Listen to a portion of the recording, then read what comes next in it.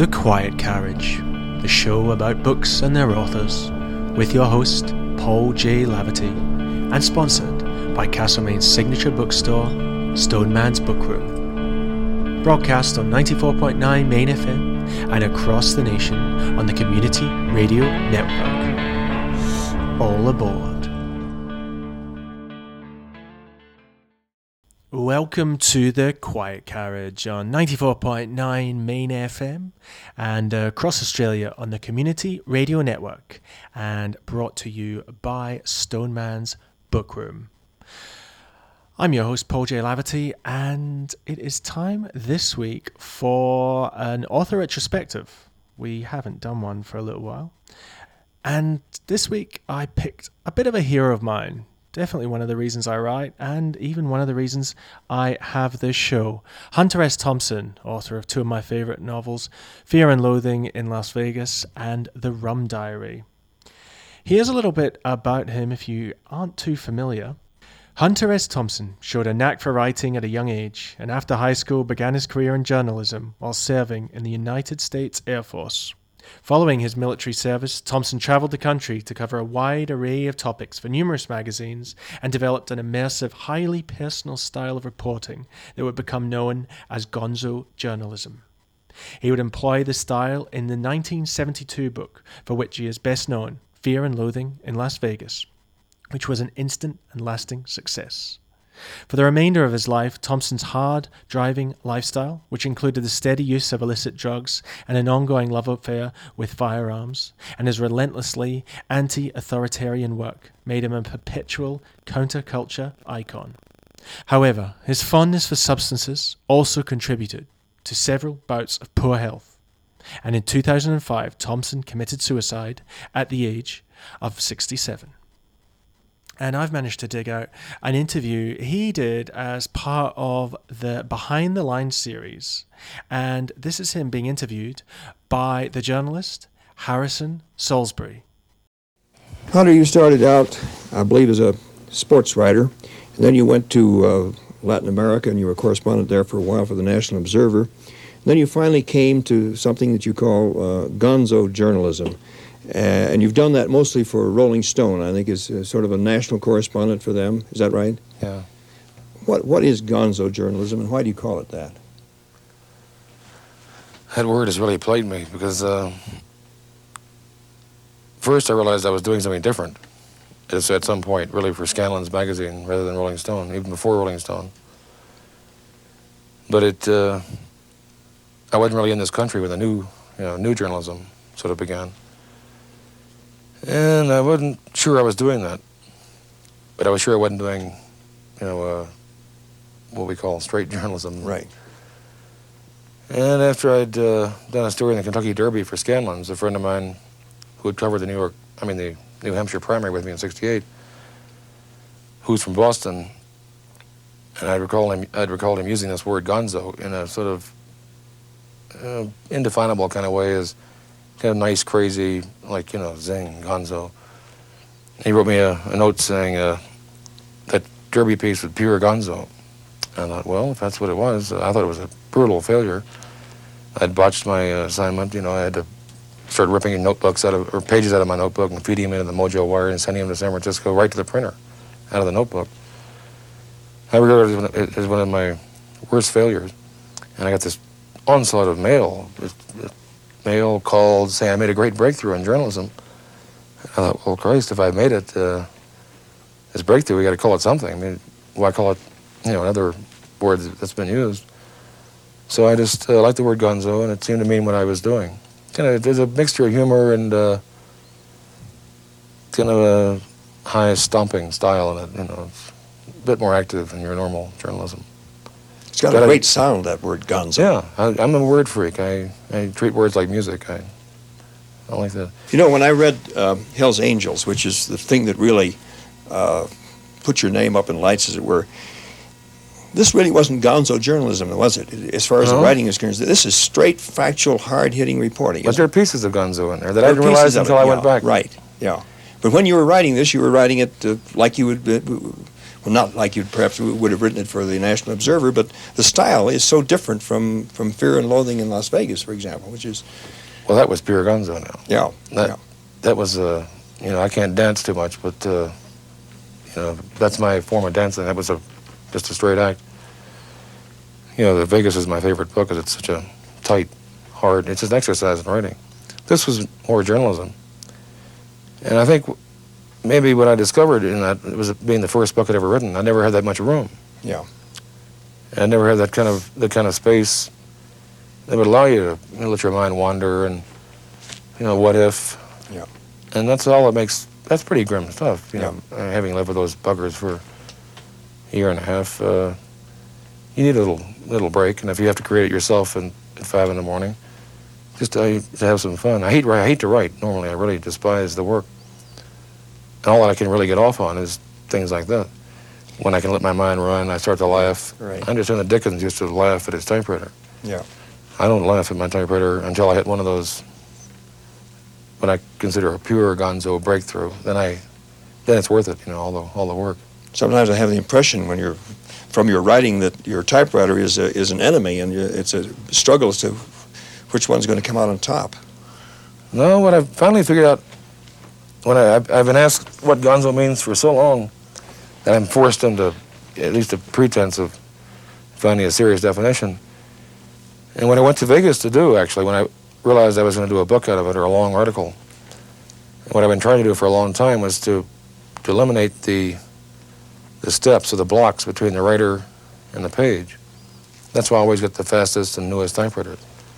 If they make one that costs $12 million, I'll write a bad check and get it for a while. And it's the steps between what you're thinking and what you want to put on the page. Isn't intense personalization a characteristic of gonzo journalism? And that is not only your intense personalization of the story as you write it, but your intense participation. You're right in the middle of the action yourself, which is something which the ordinary newspaperman or journalist is not. He stands aside. Well, that's the difference. That's when I was forced to make a distinction between gonzo and what Tom Wolfe calls new journalism. That was the first and most obvious one that came to mind.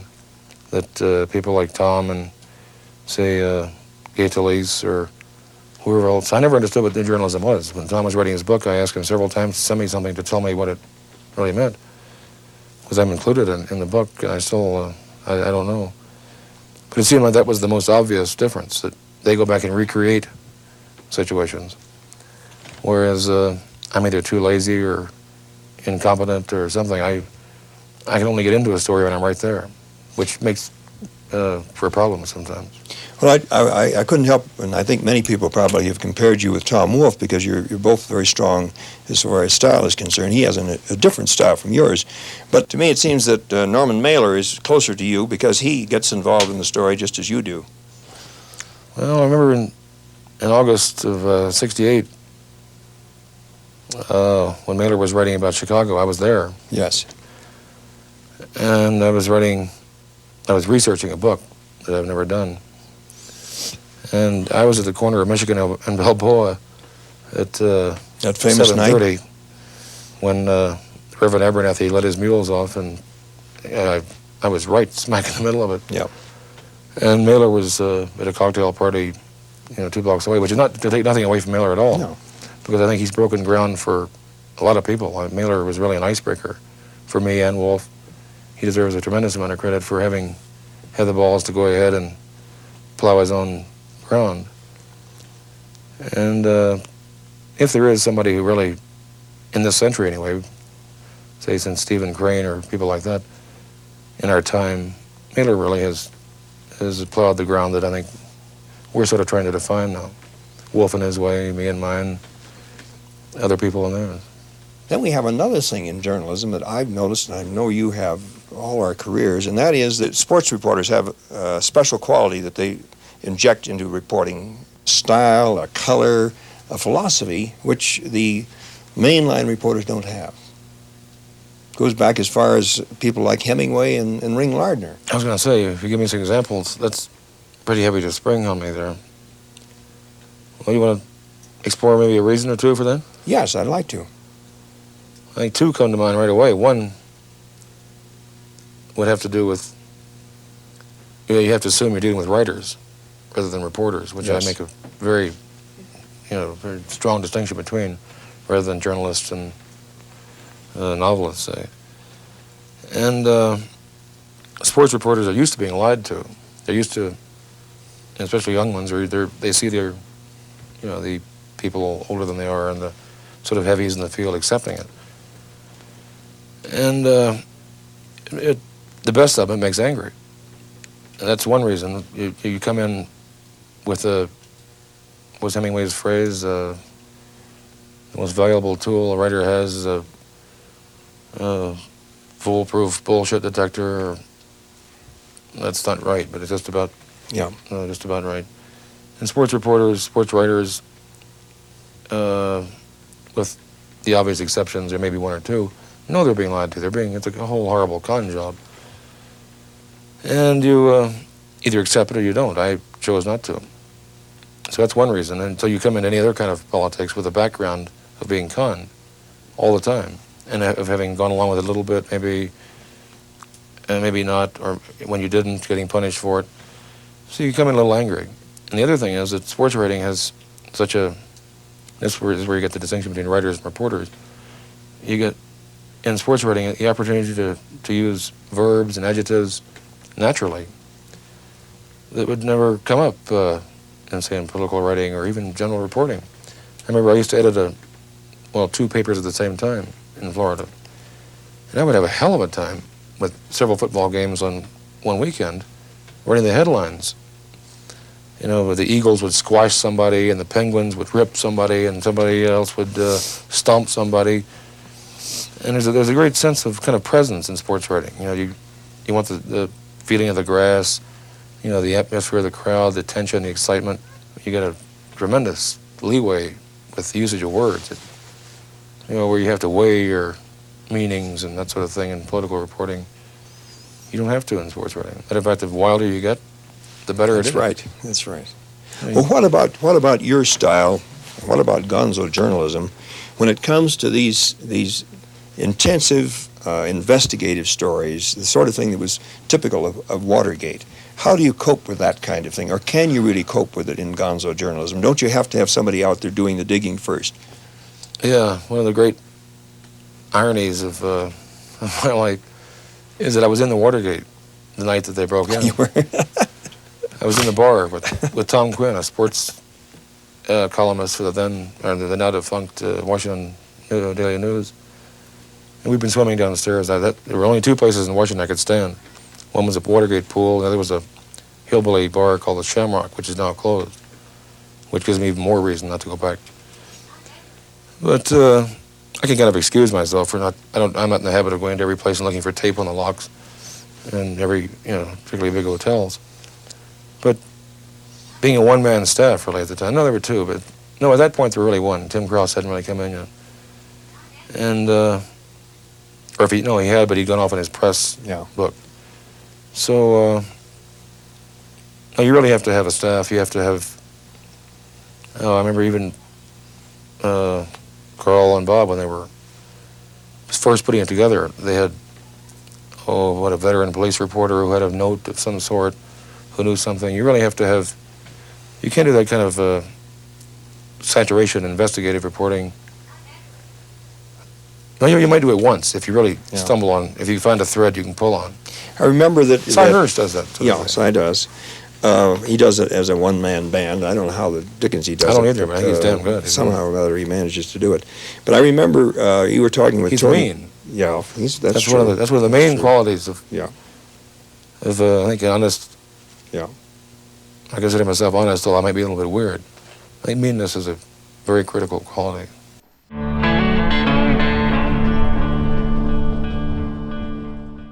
You are listening to The Quiet Carriage on 94.9 Main FM, the community radio network, and brought to you by Stoneman's Bookroom. And now we'll return to this month's Author Retrospective on the writer and journalist Hunter S. Thompson. When you were covering the McGovern campaign, did you have a premonition that something was going wrong, there was something deeply wrong with the campaign?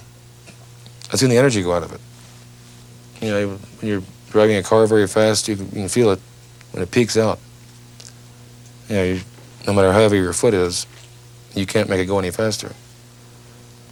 And then it starts to, unless it's perfectly tuned, it'll start to sputter, and that's what was happening. And I was trying to find out why, because I was very concerned about it. Yep. I've had a visceral, personal hatred for Nixon for as long as I can remember it. I was losing my perspective at that point. Yeah. But you have to keep a perspective in gonzo journalism, just as in any other kind, don't you? Well, I don't know. I think my final refusal to write the October article, which ended up about this long, the title was "For Whom the Bell Tolls." What was that? I'm not familiar with that. It was my coverage of the Nixon. It was sort of the wrap up, the last piece before Election Day. Mm-hmm. And they had 5 pages open for it, and they're all waiting, art ready to go. And I sent them at the last second. I sent them a portrait by a friend of mine in town. It might even be up there. Mm-hmm. Yeah, I sent them that. I re-elect the president with a death's head. Yes. And about 500 words, which I still consider to be probably the most cogent 500 words ever written on the campaign. Just saying, I was so disgusted that with the country and with the campaign that I couldn't write. I didn't feel like writing. I was going to vote for the first time in a presidential election for a major candidate since 60. Or I wouldn't vote at all in 64. I voted for Dick Gregory in 68. And I wrote that as an epitaph, really, for the campaign. I knew, it was all over. I was very depressed, and I had no idea what was coming. If I had, I probably would have spent Election Day out here just rolling in the yard laughing. Yeah. It didn't take them long. Within 6 months, they were up to their neck and that's right. And swill. You didn't have any feeling from the Watergate stories that it appeared at that time that anything like the. Yeah, I knew that there was a story I should be on. Yes. But this time, Tim Krause was working on his press book. Yes. And the campaign had entered its sort of terminal stages. And that was the first time Rolling Stone had ever even attempted to cover anything except music or anything directly related. Yeah. So we just couldn't do it. Yeah. And thank God, Bradley and Carl and Bob and Sussman and those people had enough sense to keep running that story. That's right. That's right.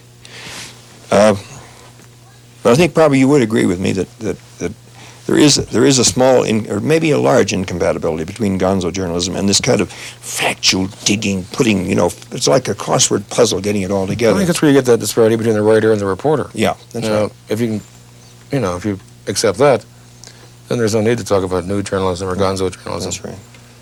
But you sort of start off where they leave off, isn't that right? Yeah, I hadn't thought of that, but that's really. It occurred to me about halfway during the campaign that people actually believed a lot of the things I was writing about, Muskie eating this strange Brazilian drug, and I assumed that everybody else was getting their coverage just like, their basic coverage like I do out of the, papers and TV. And about halfway through the campaign, I realized that, my God. This has been one of your problems, hasn't it? That people don't understand when you're putting them on. That's been a problem a lot longer than most people realize, I think. Maybe even longer than I realize. I'm not even sure myself anymore. Well, I wondered a little bit in reading back to all the things, or not all the things, but an awful lot of the things that you've written, and then a lot of things that have been written about you, whether sometimes you weren't a little bit like the CIA agents, that you lived your cover. I'll give you that one, yeah. Yeah? Not all the time, but not all the time, but I have to. You get a lot of fun out of it, don't you? Oh, if I didn't, I wouldn't do it. You don't go out and just break yourself down to jelly on that campaign trail. But, when publishers, I think I made $10,000 off that, that whole thing. And there has to be, there's a high in covering politics. I think, it's a combination of power and adrenaline, which beats any drug I've found yet. Yeah. When it's not fun, you stop. Right. I mean, there's not enough time. We're all getting old. Yeah. I have no intention of doing things I don't enjoy anymore. Unless, of course, I'm forced to. Will you be covering the next campaign? I'm not sure yet, because I have a fear that you can't do something new and right, twice. Yeah. Publishers always want you to go back and do sort of a repeat in a different, like Son of Hell's Angels, Son of Las Vegas, that sort of thing. That's right. And I think if you've done something right once, you should move on to something else. Well, I'm not sure what it's going to be. I have a novel I'm supposed to finish right now. You finished a novel? Yeah, if I could write novels, I wouldn't. Yeah, I would. I'm kidding myself. I'm a political junkie. And nobody wants any political coverage right now. People are convinced it's going to be a Jackson-Ford race, a very dull race.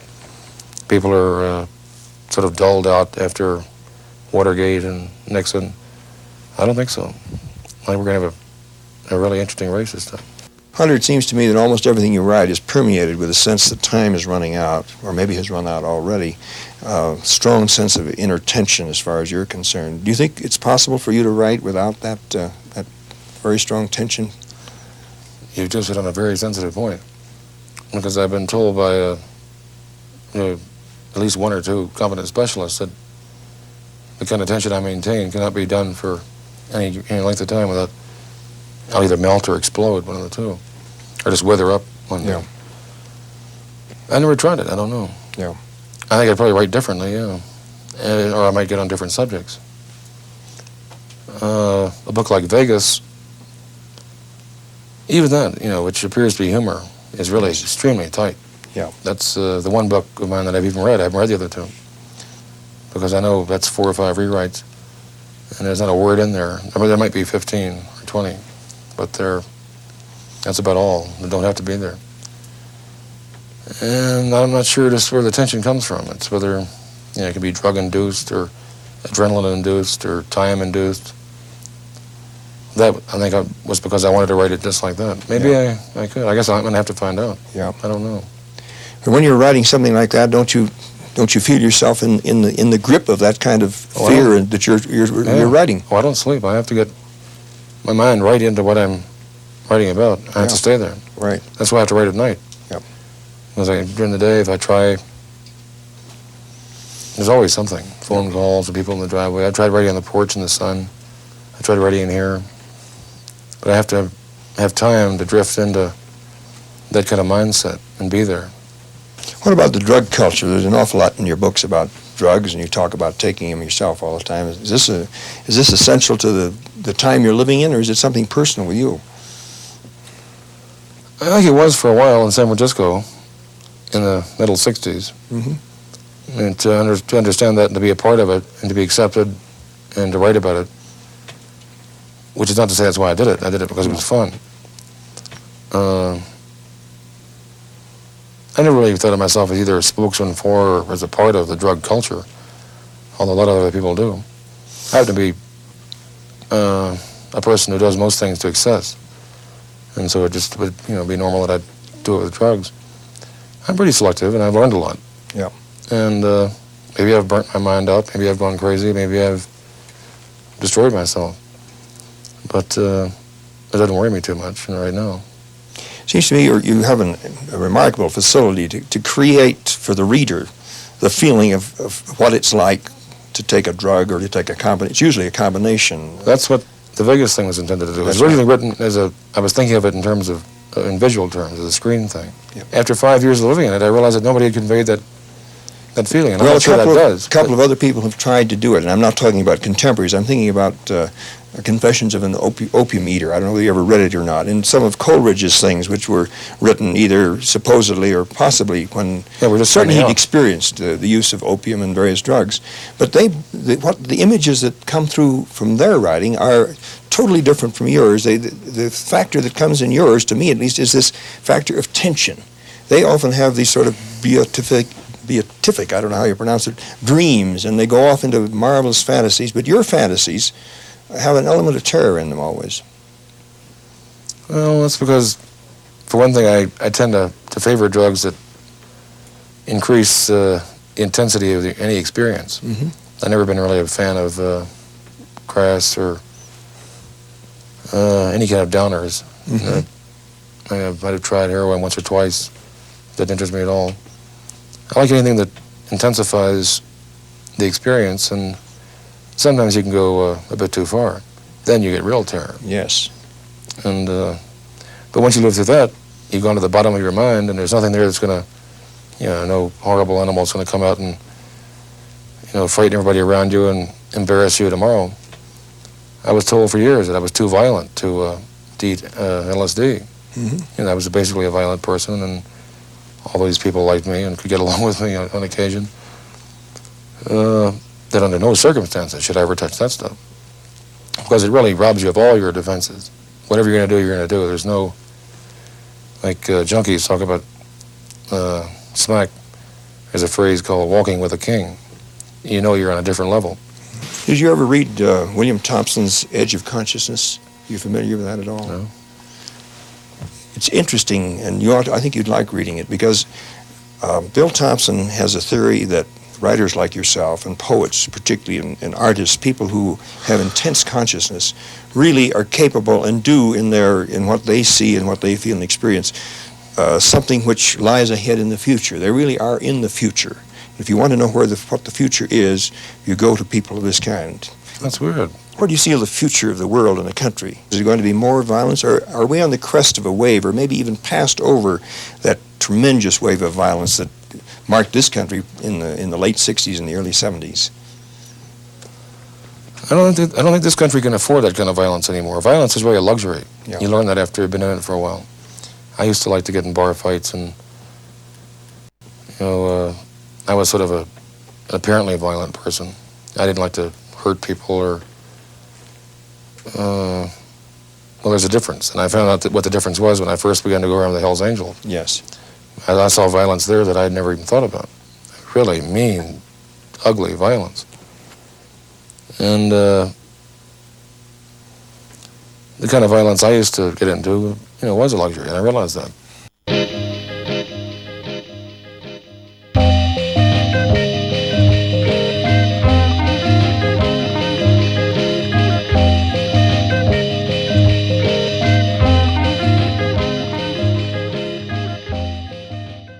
You are listening to The Quiet Carriage on 94.9 Main FM and the Community Radio Network, and brought to you by Stoneman's Bookroom.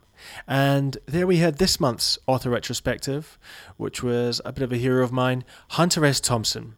And he was in conversation with Harrison Salisbury back in 1976 as part of the Behind the Lines series. And that is all we have time for today, unfortunately. I've been your host, Paul J. Laverty. You can find me across all the socials under that name. Until next time, keep reading.